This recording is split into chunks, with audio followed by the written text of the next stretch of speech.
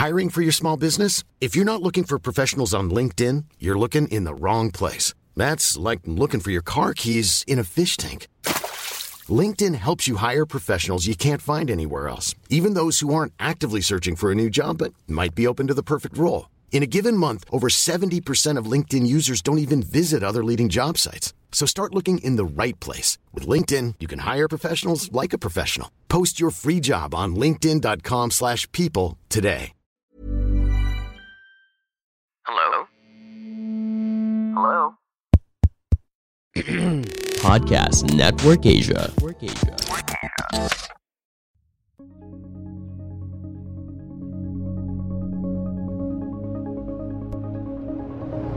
Take this opportunity to optimize your operations, because now you're working on, especially if you're in a mall, you're working on a better, rental, I guess, from before. But you also have to manage your people and being able to adjust. I think that, moving forward, this will be a seasonal thing, every now and then. So it has to be that you have to have switches, I guess, like, okay, ECQ, turn the ECQ switch on. We know, okay, set it up, okay, this, how many tao ka dapat pag ECQ, how many, when are you going to open, when are you going to close? So really having that ready and always have a plan B, I guess.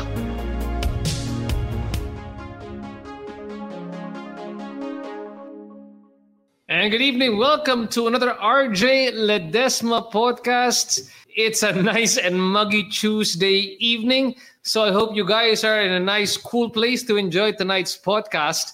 And in the RJ Ledesma podcast, if you haven't heard from us just yet, in my podcast, I interview the country's pioneering business personalities and entrepreneurs and learn more about how they think about business, what are their success secrets, and can we hack those success secrets as well for our own businesses. Also, how they've innovated their businesses during this pandemic, and more importantly, what opportunities do they see emerging in the period of the new normal and even the next normal. Now, is there a business personality or entrepreneur that you would like me to interview here on the podcast? Please let me know. Drop me a message. We are also live right now on Kumu, CBRC TV, Global Pinas TV, and of course, Bounce Back Network. And before everything else, I'd just like to thank our friends from Kumu. A big hello and thanks to our good friends from Kumu. Kumu is a Pinoy live streaming app where you can connect with Filipino streamers and celebrities. Please use our link in the description. Nathan, please show our link in the description to follow some of our Kumu streamers right now. Again, thanks so much, Kumu, for supporting us. Now, for all of you who are in the food and beverage industry, all the different brands handled by this gentleman and also his family business are an institution here in the country. When I say Foodee Global Concepts, you might not be too familiar with them, but I'm sure you are familiar with the brands that they carry. Now, Eric Thomas D is the Chief Operating Officer, or some people might say child of owner, but ako talagang COO to Chief Operating Officer of Foodee Global Concepts, which is owned and handled by the D family, who have been in the business for the past 30 years. Now, Foodee has the most Michelin-rated brands here in the Philippines, which include Tim Ho Wan and Hawker Chan, and also their beloved homegrown brands like Mesa, Pound, Sunny's Cafe, among many others. Now, Eric is a gentleman who I know is great when it comes to the School of Hard Knocks, and he will be sharing with us his story later on. But he's also an international business management graduate of Menlo College in California. And he uses the expertise and his sharp restaurant skills, which he learned when he grew up in the business, to aggressively expand and bring the hottest and most accessible brands here to the Philippines. And aside from Foodee Global Concepts, Eric also launched and operates the Food District Signatures that houses a number of restaurants in One Bonifacio High Streets. And he's the co-founder of the country's fastest growing cloud kitchen called Craver's Canteen, which is great because he talks about how it responded to the pandemic and surge of delivery during this time. It's a great way really to address pain points, which is exactly what we teach when we talk about the entrepreneurial mindset. So with that, may I please welcome Mr. Eric Thomas D to the RJ Ledesma podcast. Thank you, RJ. Thank you for that flattering introduction, but words are only words on paper unless you can perform, di ba? I give a really great introduction para may GC na ako kaagad sa Tim Ho Wan, pati na rin sa Hawker Chan. Now, this is the thing lang. This is the interesting thing for people listening to me right now, no? You know what? He is one of many Eric D's in his family. In fact, they are all Eric D in his family. Can you help us understand? I know that there's sort of like an architectural guide to... Yes. So again, it's no one's fault. It's no one's fault, but it's always a great conversation starter like today. So my name is Eric Thomas D. So correct, we are all named Eric. My brother, who is the younger brother, is Eric Enrico D, who handles Sunny's brand and Sunny's Face.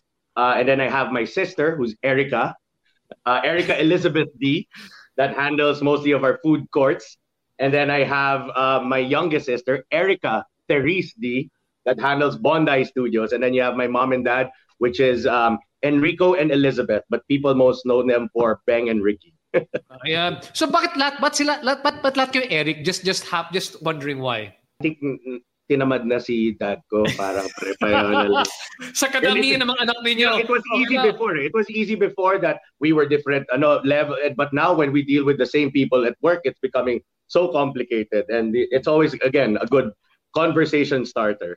Hey Eric, if your dad happens to be with you in the same venue, nandiyan pa siya ngayon? Does he happen to be there? He's in Manila right now, yes. Ay, but sayang. I think he's watching probably. Pwede mag-guest star sana daddy mo ngayon dito. Pag tatawag siya, sasagutin natin yan. Ipapasok ko yung dad mo dito. I just want to let you know, a lot of people, great people watching here. Your friends from Mesa. Hi, Sir Eric, watching the podcast now. In behalf of Mesa, that's Raymond Federigan. He works with you also, of course. And Richie Am, say good evening, more power, I am. And thanks so much, Richie Am, for listening here as well. And of course, our friends from Restaurant Owners of the Philippines, or Resto PH. It's a board that came together in the midst of this pandemic of all the restaurant owners. And of course, your dad is one of the board of advisors. I sit there as well. And it's really done a lot to help the restaurant industry during this time. I know we've had these conversations offline many times before that, you know, it's a family business. But I think that at this point, your dad has sort of left you to your own devices to help run the business. And the big thing right now that many of the F&B people who are listening to this show is they're going, okay, the restaurant business was one of those that were hardest hit. And unlike the others, I mean, kung malit na restaurant ngayon, di ba? I mean, they're like, oh, I don't know how, I'm being hammered right now, especially at the start of the pandemic. How did you handle it when you had multiple restaurant concepts? Help us. Like I keep on saying on this podcast, we help people pivot or innovate during this time of the pandemic. What did you guys have to do initially in Foodee Group at the start of this pandemic? Definitely, it wasn't easy. Very, very difficult. But again, during backstage, we were talking about this. 2020 was like, okay, we were given the problem. We tried several things, several pivots, right? We chose our battles and kind of checked which one would work and which one would help. Throughout that year, we tried to survive up until December. In fact, yung simula ng pandemic, we were like, okay, baka by September, we should be okay na. In fact, I rebooked my flight. I was supposed to leave March 6th or something like that. But then the pandemic happened. We're like, okay, cancel the flight. And I said, okay, so let's rebook by September. Because in my head, I totally thought that by September, we should be good to go. And now forward to 2021, we're still here. At the beginning, what we did was we really felt that, what we needed was consumer confidence at first, right? Safety was our priority at that time, really focus a lot on pushing how safe our environments are, how we, disinfect our products. And I think in the long run, it helped. We saw that the people were gaining confidence and seeing that, oh, this is the restaurant that was practicing all these extra safety measures. How did you build that sort of customer confidence? Because just to share people, when I talked to Eric, is that there are two things which I saw happening for you. Number one is what you guys were doing was you were doing a sort of campaign where you were sharing with people like what are good protocols, right? And you did videos. Tell us a bit more how you rebuilt consumer confidence in the restaurant industry, if you don't mind, during the height of the pandemic. For me, I felt the fear. Right? For me personally, ako pa as a type of person, I don't care. Like, sige, labas lang. But at that time, I really felt really scared. I looked into a lot of things, and really, what we felt is we need to get the consumer confidence back. Why will I eat there? Because it's cleaner, it's safer, right? So we had to push beyond what was required of us. So we reinstituted things like UV, and we also wanted to be the loudest people about it, right? We want to make sure that, okay, kasi mahirap naman, we're doing all these stuff and you can market it to people. So we made sure naman that everything, our UV disinfected all our utensils and everything like that. And we made sure that, we strictly follow protocol and exaggerate even at some point, right? The reason why we do that is because we feel that people need to see it, right? So We really exaggerate all our key points. And I told them, right, now is not the time to be, sige, naglilinis ka. You really have to show them, right? And that was really key for us. And we really focused on that throughout the 2020. And 2021, our objective is really to go deliciously safer. And really our objective now is really getting most of our stores fully vaccinated. So we have an entire program ready to roll out in the coming months of a fully vaccinated venues. So you saw at the very start, Eric, now that you wanted to build consumer confidence, but that was to bring people back into the restaurants, diba? But syempre, diba, the notion of people right now, it's scary to go back into the restaurant. For restaurants like yours, kasi I'm sure that dining was the first priority. I mean, in-store dining, and delivery was sort of like icing on the cake. Noon, I mean, of course, pre-pandemic, diba? Pre-pandemic, that was the case. So how did you have to, I mean, was it strategically good to push for, let's rebuild consumer confidence inside going back to the venue? Or did you think that was, okay, let's kind of like focus on both? What was your read during that time? Well, for us at least, because we felt that really our dine-in is our forte. And really we felt and we wanted to believe that talagang we will dine again. I personally say, like, please lang, I hope we're not stuck with all takeouts and deliveries, please. I need to experience ordering from someone, talking to a waiter, experiencing it all together. I miss it. And I think that it will happen again. It will just take time. And if we were stubborn enough and say, like, that's the only thing that we're going to do, then we would have failed, right? So we really had to make sure that we focus on getting people back by consumer confidence, but also looking into the takeout and delivery side. Like you said nga, icing on the cake, because previously you were looking at contributions before at as low as 10%, right? So parang all the instruction was focus on the dine-in, because that's the returning customers. Okay, that's the people that will come back to you, and that's will dine again. In restaurants, it's not about that first-time customer, right? Na titikman ka lang tas alis. It's about the returning customers. So we believe that taking care of our customers, focusing on them, is very important. So that was our key drive pre-pandemic. And then now it happens that delivery has to contribute much bigger. And for us, it was a difficult adjustment, but it had to be done. Costing had to be very different. As you know, pagdating na sa delivery, it's more expensive because you're spending on packaging. You're spending on everything else. And plus the delivery aggregator, the delivery provider also takes a commission. So if you look at food, tell me if I'm wrong, this is like restaurant 101, but usually you often say that the rule of thumb is a third for the food cost, a third for, let's say, basically your utility costs or whatever operating costs you have, and a third is for your profit margin. So malaking kinakain niya ng packaging cost mo, pati na, and that's why parang pati na rin ng delivery, di ba? Oh. Pre-pandemic, we were like, I wonder how people can survive on just delivery alone with that commission rates and everything like that. So, and then now post-pandemic, suddenly you're pushed into a corner and be like, okay, you have to make it work, right? Yes, they're taking 20% commission or 25% commission, but you have to make it work. Meaning, do or die, right? Do or die. But, now it's creating new brands, factoring in the commissions, doing, adjustments into costing. And, you have to work it. And again, this pandemic didn't have to happen, but it actually made us more efficient. It accelerated parang na-disrupt yung negosyo mo internally, but it became actually even better, I'm guessing. Yeah, you optimize kasi. You optimize in the sense that, for example, with rentals now that are down, you optimize on manpower, right? You optimize on food costs. You optimize on everything. Because now you're looking at a sales that has dropped to as big as 90, 80, 70%, right? There's some lucky if we get 50%. But now you're seeing that drop, so everything has to drop at the same time. Drop in everything that costs, right? So you now nitpick on every single cost there. Okay, cellphone na yan, kailangan natin yan. Pwede yan. But really small things, packaging na yan. Rework into packaging. How much are we spending on our packaging? Baka naman, may nagpadala sa akin, sabi ko, okay, send me our new product, Cropec. Pagdating, sabi ko, mas mahal pa yung packaging mo kaysa sa laman, right? So it's really looking into those minute details now, and that's why it's become better operated, I think. So once the sales come in, I think that it would be hopefully follow suit, right? So what you had to do, help me understand if I'm correct in my understanding. The first thing that you had to do is, delivery was 10% before. Now it had to become a larger percentage. And because of that one, you were forced to make sure it worked because of the change. So it's no longer icing on the cake. It's another stream of revenue talaga. So it has to be added on to your dine-in versus Okay, konting dagdag lang yan. Para sige, tumaas benta ko ng konti.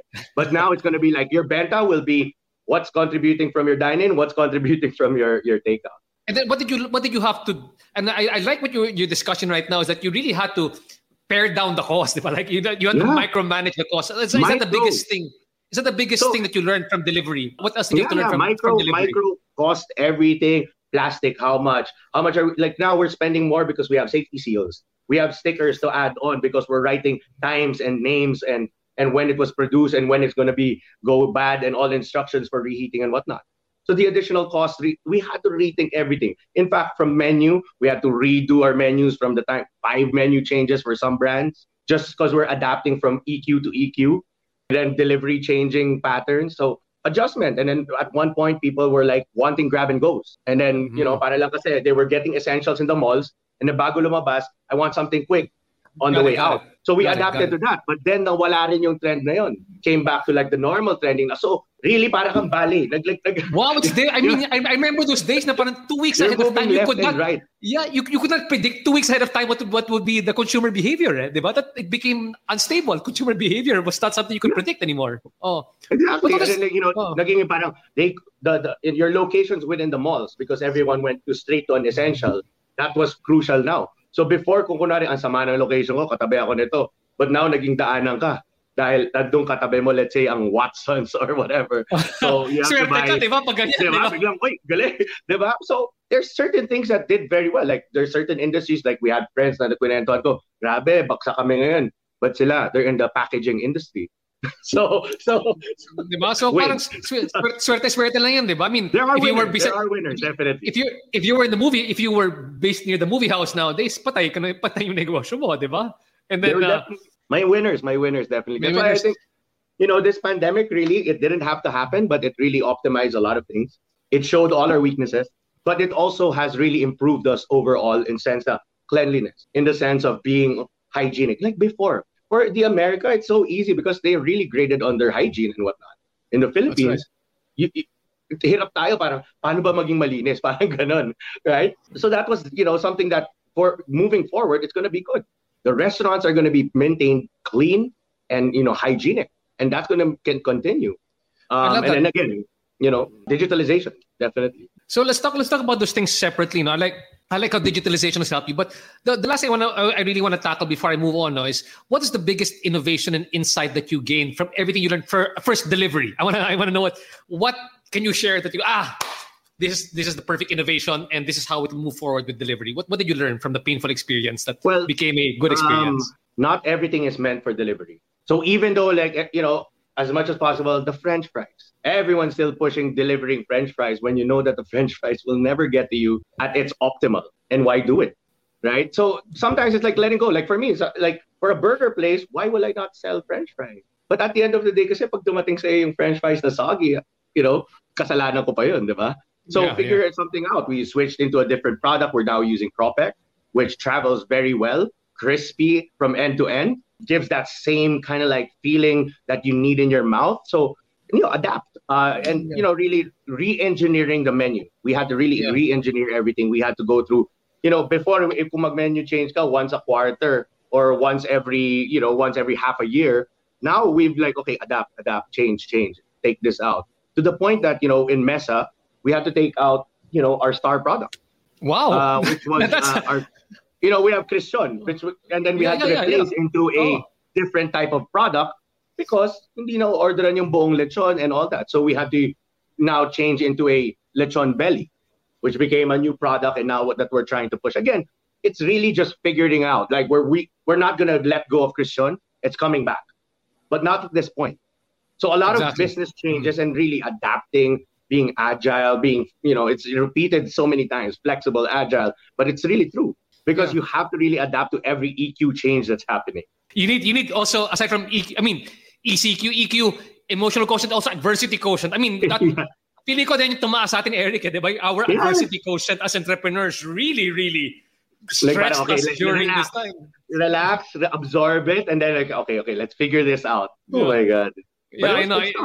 Yeah, and it's good. Like we were discussing offline earlier on, how it's really. our job as entrepreneurs and you as a restaurant entrepreneur is to find what are the silver linings over here. Or rather, I often tell people it's like saying na our job as entrepreneurs is not to say the situation is bad or good. Our job as entrepreneurs is to say what are the opportunities which exist in bad times or good times. But that's the way to look at it lang. I mean, no other choice. Entrepreneurs. Exactly. I got it. And there's an interesting story I want to share with you. Yung kaya sa French fries mo, diba? You're supposed to take it out the menu. But let's say something like potato corner where it's essential, diba? Potato corner. Yeah. So what Jomag did, who's my partner in Mercato, is that he created the potato corner army, which is like virtual armies, like people who no longer have the franchises in the malls, but rather out of their own homes. And digitalization would be a way to get to them. And they would not buy the fries. No, they would buy the whole bags. They would buy the bags of fries. With the powder, because that's one way to handle that issue, diba? Find different ways to get to your customer. Right. And I think there's also innovations in packaging talaga. That's also something that we're looking into. Self-heating, using, activated carbon to self-heat products. So we're also looking into those. If the Jollibees can get your Chicken Joy to you crispy and still, at its optimal level, then it is possible. It's just really put some mind into it, keeping the thing less oily, absorbent products, aerate things. So there's a lot of things that can be done. Definitely. Wow.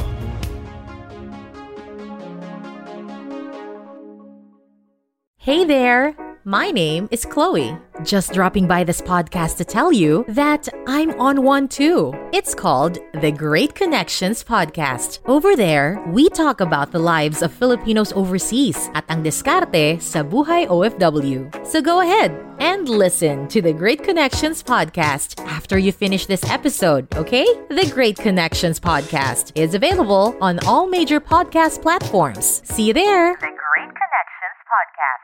Having said that, that's really, I really wanted to get into delivery. I think it was great because people need to appreciate that coming from you.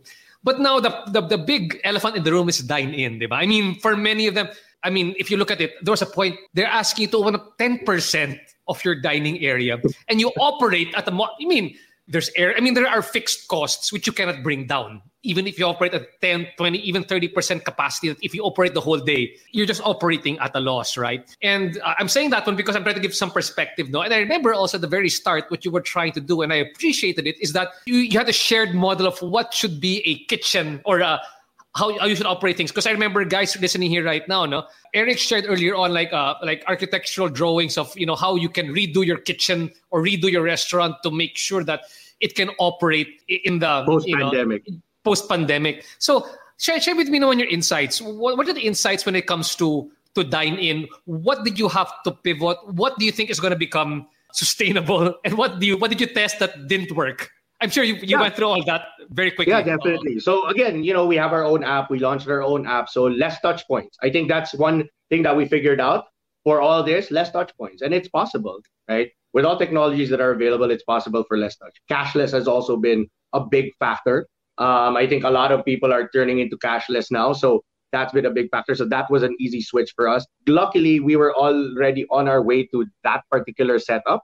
This one really just pushed it. Parang dati, problema natin, okay, pag ginawa natin ngayon, we have to educate people to adapt. Now, you launch it, okay, good. Meron ka ng service na ito, I can do it right away. So in, let's say, Hawker Chan, Tip 01, we've initiated kiosks, which are only here in the Philippines as far as like the franchise is concerned on the setup of the kiosk. So now you can order from outside, wait for your orders and pick it up and drive by pretty quick. So a lot of those changes has been done. And then again, even if ang nakita naming problem is like, for example, the QR codes and whatnot for reading your menus and whatnot, sa Metro Manila, it's a little bit more easier. But pag pumunta ka na sa mga stores mo, the provincial, then it becomes a different story.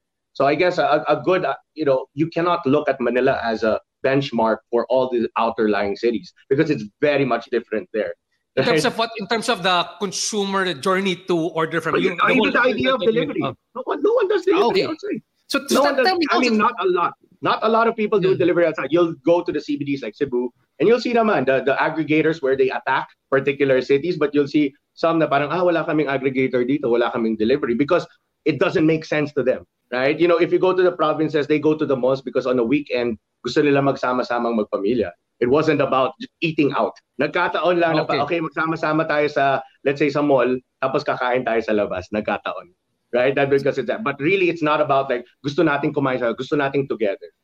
right? So it's a very different mindset when it comes to the provinces, right? So How are you handling the provinces? So did the business go south in the provinces as a it's result very of this difficult. one? So some provinces ang tataas na parang at the early stage walang takot sa COVID. So again, you'll see the timeline na parang in Manila it was so fearful, and then you see outside walang takot sa COVID. So you'll see there's spikes in sales pa sometimes, right? But when I say also the technology, as far as like using QR, pagdating lang doon, hindi gusto namin actual venue. Because they, again, don't have that same fear that we've had here in Metro Manila where there's spike in cases. They still want to hold a physical menu. So for me, it's not telling them what to do, but giving them all the available options from the oldest to the newest. And eventually phasing out whatever doesn't work, right? Wow. So lahat ng option, you can do cash with me, but I'll disinfect it. You can do all the payment portals with me, go. But you can look at my menu through your phone, or I can give you a physical menu. So we'll give you everything. We don't limit it. We understand that it's a transition for everyone. So hindi pwede, okay, QR lang kami. No, you give them. But we do a safety measure where if I give you my menu, disinfect ko muna. Right? So there are ways talaga. So, but again, it added cost everything. Yeah. And of course, your costs go up at the same time, right? But anyway, exactly. that's another thing that we're worried about. But also, that's a great innovation in terms of, I think, digitalizing the in-store experience. What else did you have to learn about in-store? Because, I mean, there's a couple of things. Number one is, of course, the air filtration system. I mean, people don't want to go back in because obviously, because of the air filters are not correct, or, there's a closed-in environment, so people are worried about that one. And what are the other, let's say, I know that as a function of your consumer confidence building measures, you try to show how clean the place is visually, right?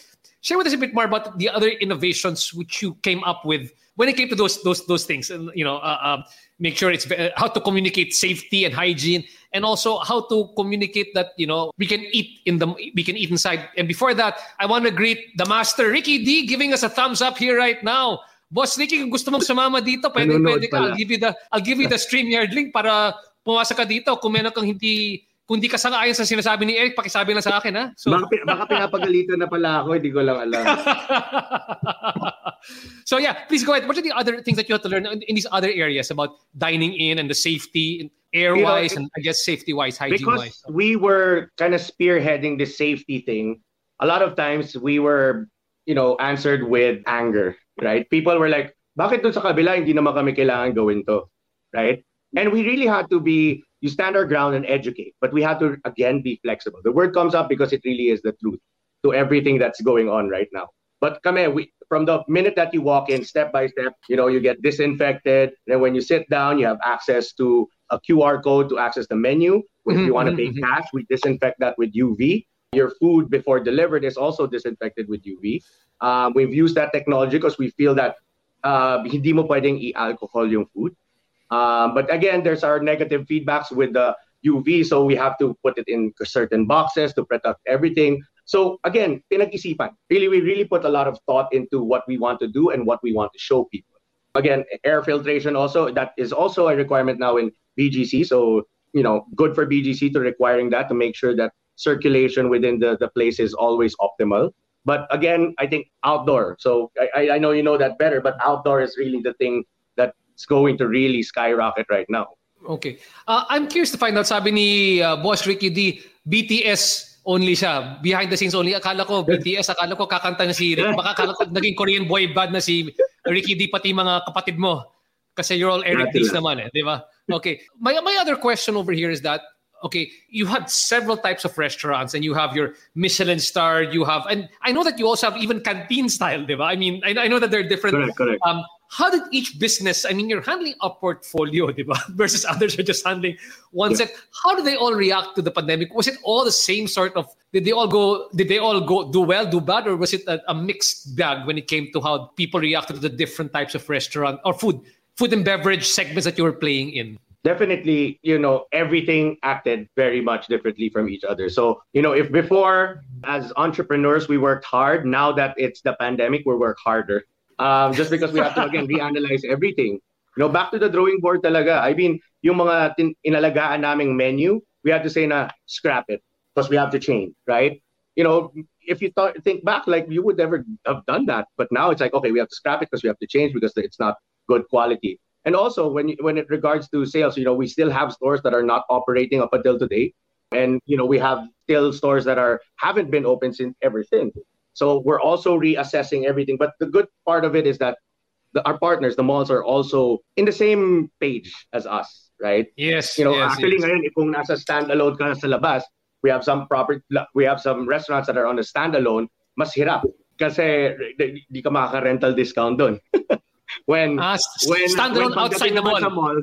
When pagdating naman sa malls, right? It for them it's kind of automatic already. The malls have really been a good help to us as far as like understanding. That's right. Kasi they see it naman, diba? At the end of the day, they see naman the volumes and what we're doing, and they're able to adjust to how we can all survive throughout this. Now, what I'm really impressed by with you, Eric, is that you got into a new business amidst this one. And I like it because Filipino Chinese, they're very familiar with the term Wei Ji, which is basically in crisis, there is opportunity. And I often, I even give talks on the entrepreneurial mindset that, your business will be disrupted, and ours is being disrupted by a pandemic. But your job as an entrepreneur is to identify what are the pain points in this pandemic which I can solve. And you came up with Craver's Kitchen, which is actually a cloud kitchen. Now, there have been many ways to define a cloud kitchen. But can you run us through the story of how Craver's Kitchen was developed so people understand that entrepreneurial mindset which led to its creation? Well, I think Cloud Kitchens was given so much hype because of the name. The Uber Travis Kalanick suddenly started into doing cloud kitchens. But in reality, what is a cloud kitchen? It's essentially a centralized kitchen that operates multi-brand coming out from a single outlet that doesn't do dine-in. At sanay ka na dyan, di ba? I mean, that's basically the foodie business, right? The foodie global concept business, right? I think like it's so hard nga paminsan when you explain to me, this is how a cloud kitchen works. Parang they make it sound so complicated. Parang hindi nila maintindihan. Like, guys, it's actually don't put so much weight on the word cloud kitchen. Right? Don't overthink it. Parang don't overthink it. Yeah, don't overthink it. It's just like a commissary. Exactly. Commissary. Exactly. So it was something that we were pondering with Foodee even prior to pandemic, whether we want to do it alone and whatnot. And it came to an opportunity where we met our partners and said that, okay, we might be on the same page and we can collaborate and bring really a good, handful of investors and really help us excel, right? So that's why key investors are there so that we synergy, right? At this point, with Resto.ph, right? Prior to the pandemic, there was nothing. Right? Yes, exactly. We were like, okay, hi, hello, because we were in the same industry, but nothing really bound us together.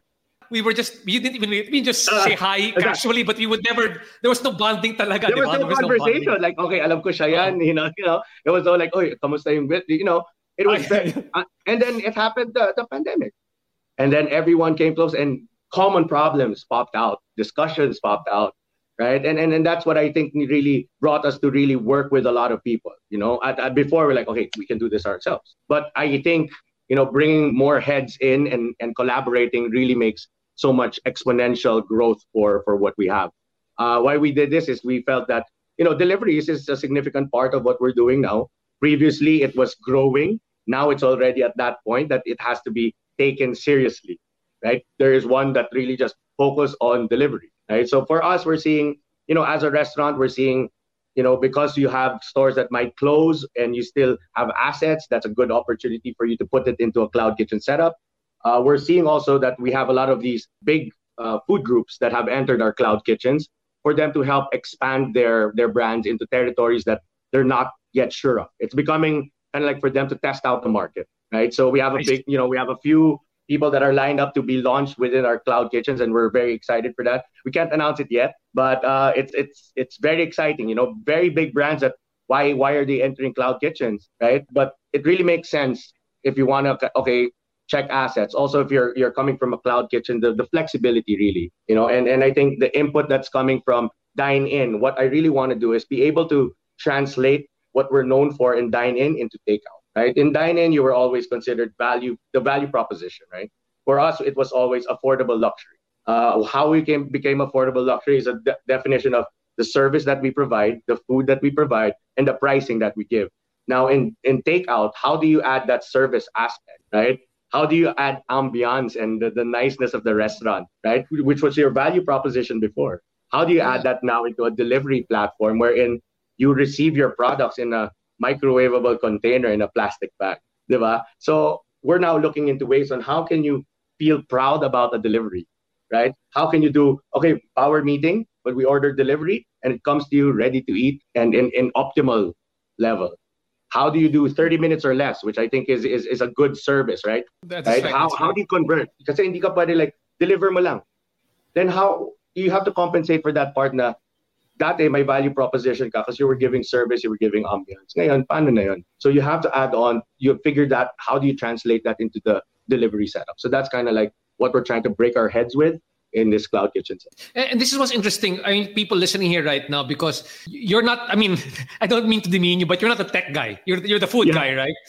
I know that you have several partners. How exactly did the group come together? Because many startup founders are also listening right now. They go, okay, I got a good idea, but then how do I actualize it? Can you help us, walk us through how did it come together? And was the, like you said, this was an idea prior to the pandemic. Pero, you know, you were just playing with the idea, but the pandemic really accelerated the push. Tell us how did the group come together, and how do you choose which one would do what as you grew, as you start to grow Craver's Canteen? So for us, it was myself, Victor Lim, and Victor Mapua. You know, Vic Lim has background on tech, so that's where he comes in more on the startup. He's been with Coins, he's been with Zalora. Victor Mapua has been running an entrepreneur, his own business. So he's more on the operational guy. And as far as I'm concerned, that's kind of like the input that we're bringing in on how to get the brick and mortar into delivery, access also to the restaurants and the brands that we already have. And really, you know, we collaborated and thought about the pain points. Diba? It's always think about the product. Okay, we need to get the delivery. We need to get good products. We need to scale very fast, right? But we need to make sure that quality is always there. And again, service is always there. And, you know, for me, it's more on the technical on how to get the food good. Again, we're exploring into different types of packaging, into better packaging, so that we can get to you at an optimal level, or, you know, more innovative things, not just, you know, slapping everything and sending it to you. We're also looking into a lot of aspects also of, you know, franchising in the online world, right? So how can you do that now? So now we're talking to, you know, brands from overseas and starting them as an online brand. And for us, it's like, okay, if you do well online, we can convert you easily into a brick and mortar store with the assets that we have. But you also have to consider, maybe you don't even need to be on a brick and mortar store. That now becomes, you know, a testing point, right? An online store now can test its ground and have its own feet and become like, okay, do I really need to be in a brick and mortar store? Maybe at this point, not yet. So it's really a good testing ground, right? So, and we allow that as Craver's Canteen, we really encourage that in that sense. That, okay, test this out. You want to test this market for yours, test this market for yours. Or for us, it's like, because we're spread out across Metro Manila, we're taking Quezon City brands and putting them in Makati and vice versa, that are not accessible within your neighborhood, and now bringing it to your neighborhood, that type of thing. That's right. It's a great scalable concept. And I'm just curious, just very recently, congratulations, you guys were able to raise, is that Series A that you were able to raise? That was a seed round first, so we're working on a Series A soon. Yeah. Okay. I'm sure that at the start these terms were unfamiliar to you. I mean, as a food business entrepreneur, this is not. I mean, even for me, but I mean the things I'm just exposed because of my exposure to the startup community as to the terminologies when it comes to doing startups. But then that was really great news. Tell us how you came about the first seed round. How did the people come in? I mean, I'm sure when you came in there, it was like, wow. Unbelievable, man. You know, this you know, working with a family business is another thing. Working with a startup is another totally different aspect, right? With us, especially that we're an established brand, we've been in the industry for more than 30 years, as you mentioned. We pretty much have things that are already set up, right? We update things, we improve things, but it's already there, and it's kind of like cookie cutter style that we've been trying to do. With a startup, it's just a lot of exploring, you know, and it really helps you jog your mind and your creativity as far as like, okay, what can we do? Let's test it out. It doesn't work? Okay, kill it, right? It's that aspect of that startup. And me is just the funding world, you know, meeting all these, you know, that there's money that you can access everywhere. And it's great. Like meeting the network synergy. That's where I felt like people helping each other, growing that network. One of our, you know, our key investors, Foxmont Capital, you know, we hold, you know, round tables where we have access to all our fellow, you know, Foxmont Capital partners that, like, for example, Kumu. So I know that this is live streaming Kumu. So, Rexy, Angelo, and, Roland. Roland. So, hi, guys.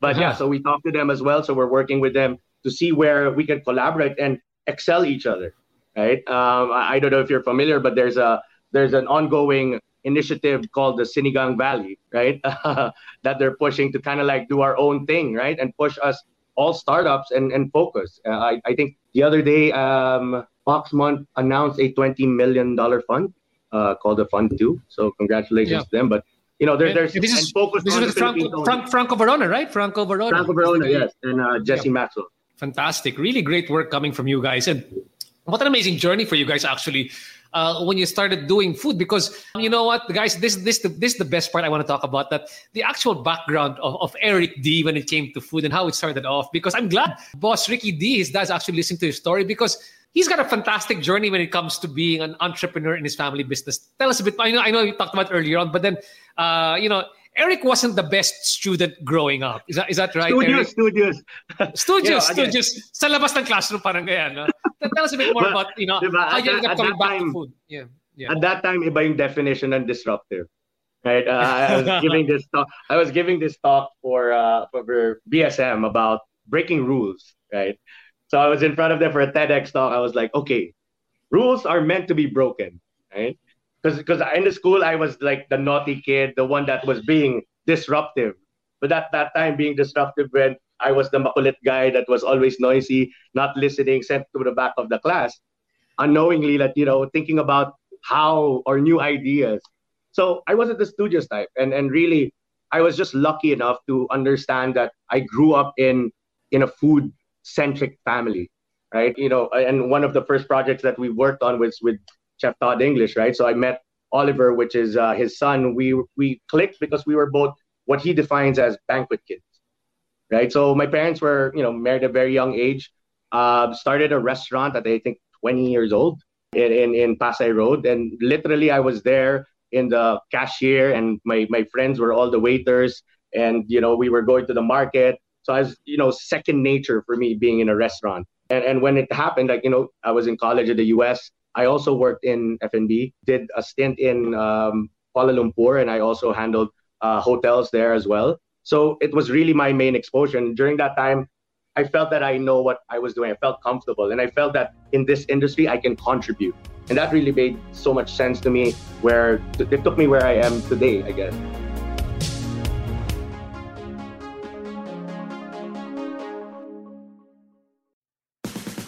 Hello there, Chinky Tan here, motivational speaker, wealth coach, best-selling author, and now host of Chink Positive Podcast, a podcast that aims to help you to become wealthy and debt-free by teaching you on how to save, budget, get out of debt, and invest. Powered by Podcast Network Asia. Available on wherever you get your podcasts. See you there!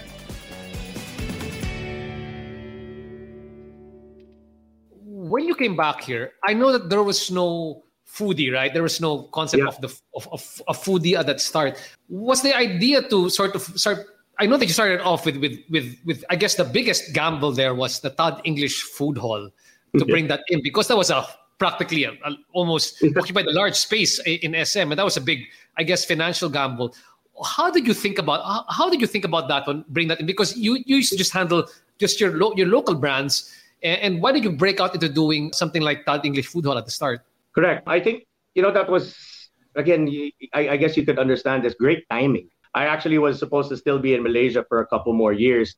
But at that time, I actually met Todd English in Kuala Lumpur. I met Todd English in Kuala Lumpur because he was doing a show, an episode in Kuala Lumpur. Met him. And then after 2 years of back and forth emails, that's when we realized, okay, let's do something.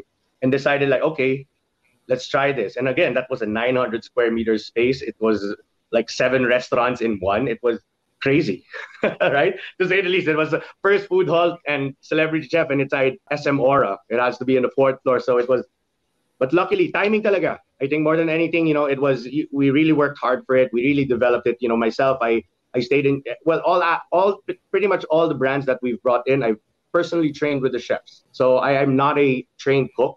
I'm an international business graduate, but I guess I have one of the best resumes when it comes to being a chef because I've trained with all the Michelin star chefs and literally lived there for like 2 months. We lived in Milan for 2 months, lived in, New York for 2 months. We'd really bike and, do the family meals with these chefs. And it was really a great experience. And really for me, understanding up until to that point that we're able to manage our restaurants really well. And yeah, you would mention that there wasn't Foodee before. It was a growing thing that, me and my father, when we were talking about this, we decided we needed something to hold our brand together, to make people understand like these all belongs to a single thing, and that's what happened to Foodee. And I guess from the timing talaga, when we opened Todd English that same year, we also opened Tim Ho Wan. At that time, no one knew what a Michelin star is. We had to, again, educate, which was the difficult part because you had to explain, people will bash you, oh, you're not a Michelin star. Correct, we're not. But we come from a Michelin star lineage, which we had to, again, explain and do this. But now, how many Michelin stars do we have in this country? And, it became a rocket, right? I don't know if, you felt that, like everything, from world-class brands coming in, opening restaurants left and right, Shake Shack now opened, everything. From people that don't even look at the Philippines before.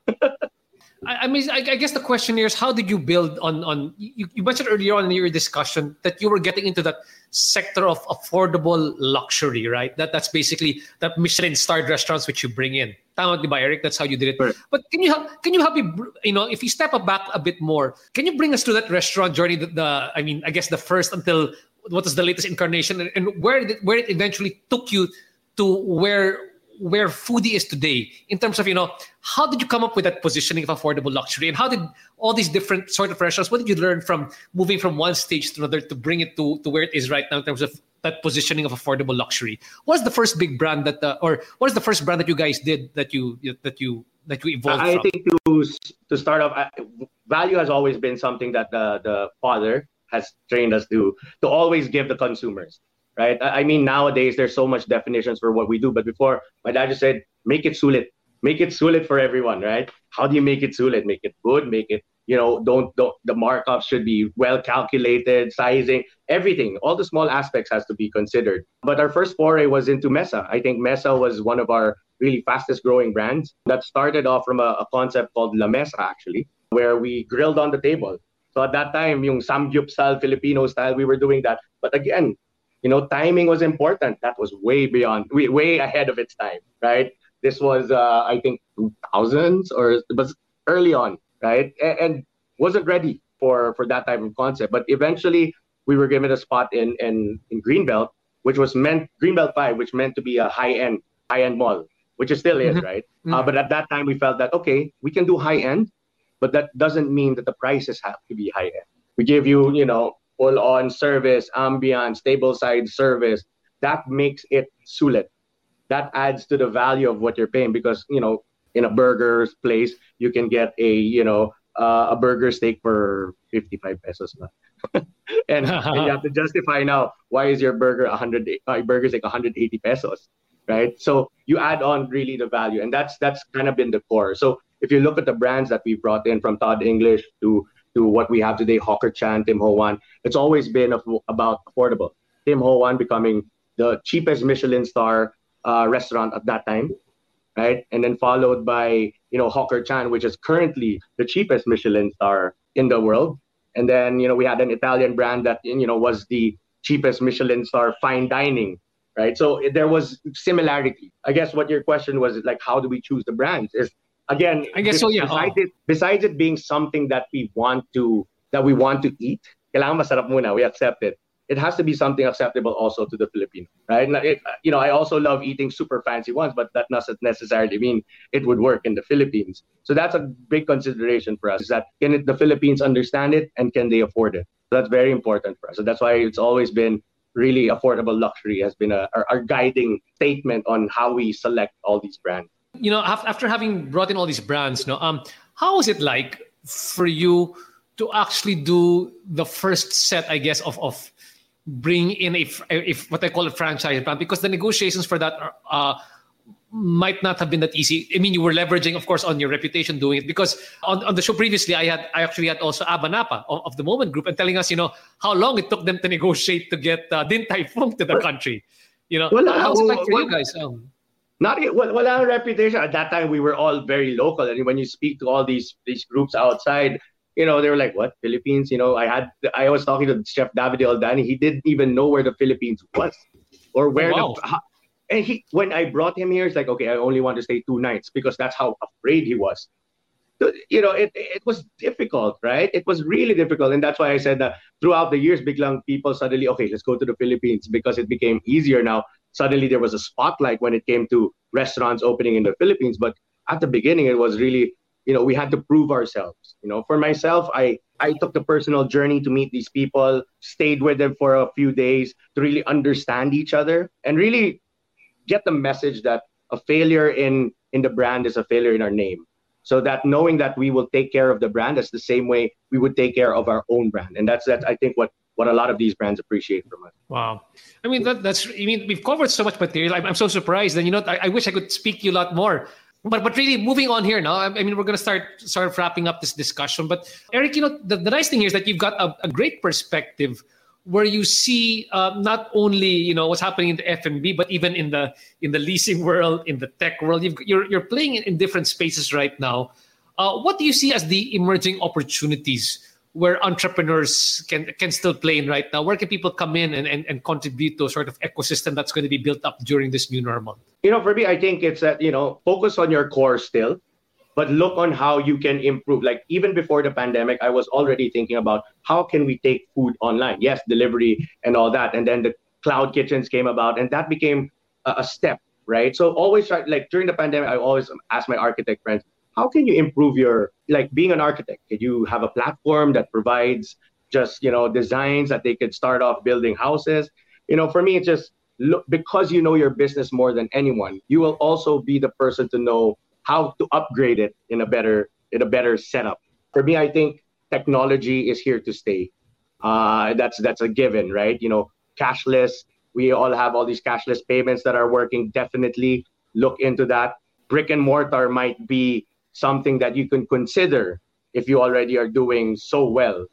But there are really equal playing field now and reassess everyone's kind of movements. For us, it's like, okay, we want to be brick and mortar. We want to test the online world and have aspects of it and find synergies on how we can translate those from online to brick and mortar and vice versa. Wow. And what are the other areas you're seeing in food, or in terms of are there opportunities in terms of specific cuisines or trends, or in terms of digitalization? What do you see is key for brands right now to survive? Because the nice thing about this time is that we're seeing that a rising tide lifts all boats, meaning that if one restaurant does good, we all do good, or if the food industry does good, we all do good.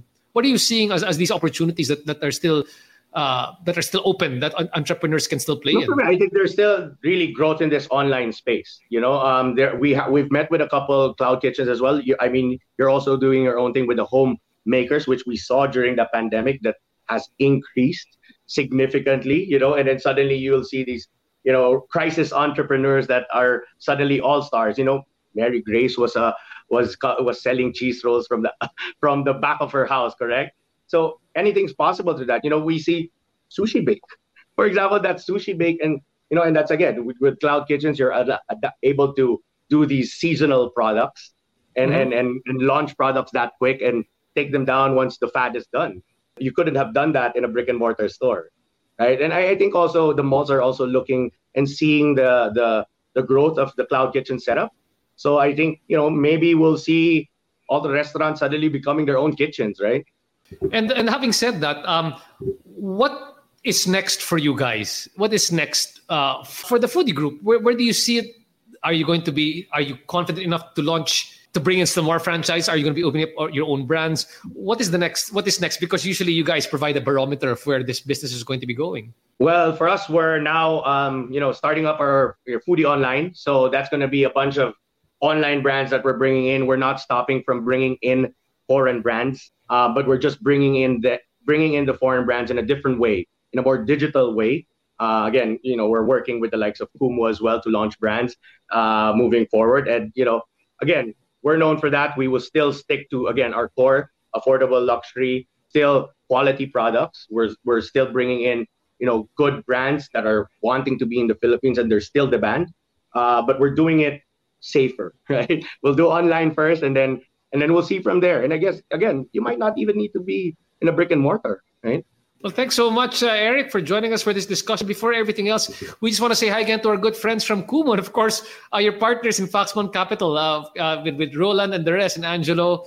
And Kumu is a Pinoy live streaming app where you can connect with Filipino streamers and celebrities. In fact, our app, our show right now is also live in Kumu as well. Use our link in the description to follow some more Kumu streamers. And again, Eric, before we finally close this out, any tips for aspiring food entrepreneurs or people who are there right now who are struggling? Because I know that at this point there are many of them who are actually listening here right now. They're going, Eric, it's great where you are because you've got the capital, you've got the connections, you know where to go. But some of them are just, they're playing. I'm at the end of my rope, Eric. What do I do? What advice would you give these people? Correction. It's also very difficult for us. For us alone, it's just. We have employees that we couldn't take back anymore. Right? That was hurtful, right? So it's difficult for everyone, and I guess we're on the same boat. Some people are doing well than the others, but we're feeling the pain, right? Even as our size, that actually makes it, our overheads are a lot bigger. So even to operate certain stores, we're like, okay, our overhead's so much bigger. But there is opportunity. We will dine again. It will happen, right? There is light at the end of the tunnel. I know that we've been saying this a lot. I guess for lack of a better term, kapit lang. And then, we'll get through this. We'll get through this. We were saying this in 2020. We're here mid-2021, right? And kaya natin yan. We're getting the vaccines ready, right? I'm fully vaccinated. I've done. Yeah, I saw the pictures. Congratulations, man. Congratulations. 2 weeks last week. So great weight off my shoulder. I'm looking to go back into action and really pushing this forward. Yeah, I know. I saw the pictures of you and your wife getting vaccinated. Congratulations, yep. Myself and Vanessa. We also got vaccinated. When you say kapit lang, last na to, di ba, Eric? Kapit lang, I guess, how would you concretize kapit lang from your point of view? You shared a lot about packaging and about micromanaging your costs. If you were back to doing that small restaurant management, what would be maybe your top tips for small restaurant owners to keep the lights on for them? Go back to your basics, right? As an entrepreneur, before kayo yung nagluluto, kayo yung nagtatrabaho, kayo yung talagang gumagawa ng stuff, then maybe that's a time to really go back to that. Understand your business. You're the only one that understands it better than the rest. So know where you can save and know where you need to put more money into. Take this opportunity to optimize your operations because now you're working on, especially if you're in a mall, you're working on a better, rental, I guess, from before. But you also have to manage your people and being able to adjust. I think that, moving forward, this will be a seasonal thing, every now and then. So it has to be that you have switches, I guess. Like, okay, ECQ, turn the ECQ switch on. You already know the protocols. Are we going to open? Hindi nagtatanong, sir, ECQ tayo, 10% magbubukas ba? We know. Okay, set it up. Okay, this. How many tao ka dapat pag ECQ? How many, when are you going to open? When are you going to close? So really having that ready and always have a plan B, I guess. I think that's the biggest thing that we've all learned is having a plan B, especially when the second out. Yeah, brown kanina we had a plan B, but the second ECQ really hit many of us pretty hard because everybody was very optimistic, but all of a sudden this happens again, and the winners were the people with the appropriate plan B at this time. So. Right. Kudos to them. By the way, my cousin-in-law, Rina Lu, greeting us here right now, saying, great podcast. Thanks so much, Rina Lu, for listening to us here right now. And Richie Ang saying here, ang galing ni Eric D. Good show, RJ. God bless. And Paul Laksamana likes a piece of advice. Galing ng switch. I think that's really... If there's anything I picked up from this one, or from anybody else, we've got to be, we have to have the plans in place for switch, for GCQ, ECQ. Switch. Yeah. I remember, just to share with you one thing, in the Resto PH group of which I am a part in that Viber group together with your dad and the other restaurant owners, Raymond Magdaluyo of Wolfgang Steakhouse said, if the computer has sort of like a sleep mode or a hibernating mode that they have, we in the restaurant industry or the food and beverage must also have some sort of mode that we can come into so that we can be in sort of like a hibernation before we get setups already. Redefined setups really, but it doesn't take just, I guess, one restaurant. It really is sort of ecosystem. And we're glad that right now, I think one of the silver linings is that this industry has brought together the restaurant industry in ways that we haven't seen before. So again, Thanks so much to everybody for joining us here on the RJ Ledesma podcast. Now, if you enjoyed listening to this podcast and you are learning a lot from the podcast, please subscribe and invite more people to listen to the RJ Ledesma podcast. We are on Spotify, Apple Podcasts, and Google Podcasts. Again, we will see you guys again next week. Thanks so much for listening. God bless. Take care, guys. Thanks so much. Eric, please stay around. Bye, guys. Bye.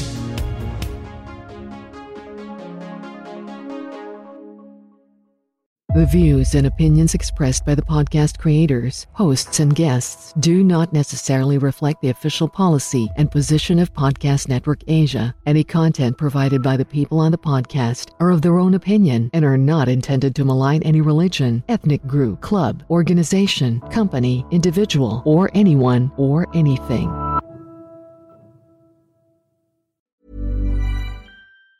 Even on a budget, quality is non-negotiable. That's why Quince is the place to score high-end essentials at 50 to 80% less than similar brands. Get your hands on buttery soft cashmere sweaters from just $60, Italian leather jackets, and so much more. And the best part about Quince, they exclusively partner with factories committed to safe, ethical, and responsible manufacturing. Elevate your style without the elevated price tag with Quince. Go to quince.com/upgrade for free shipping and 365-day returns.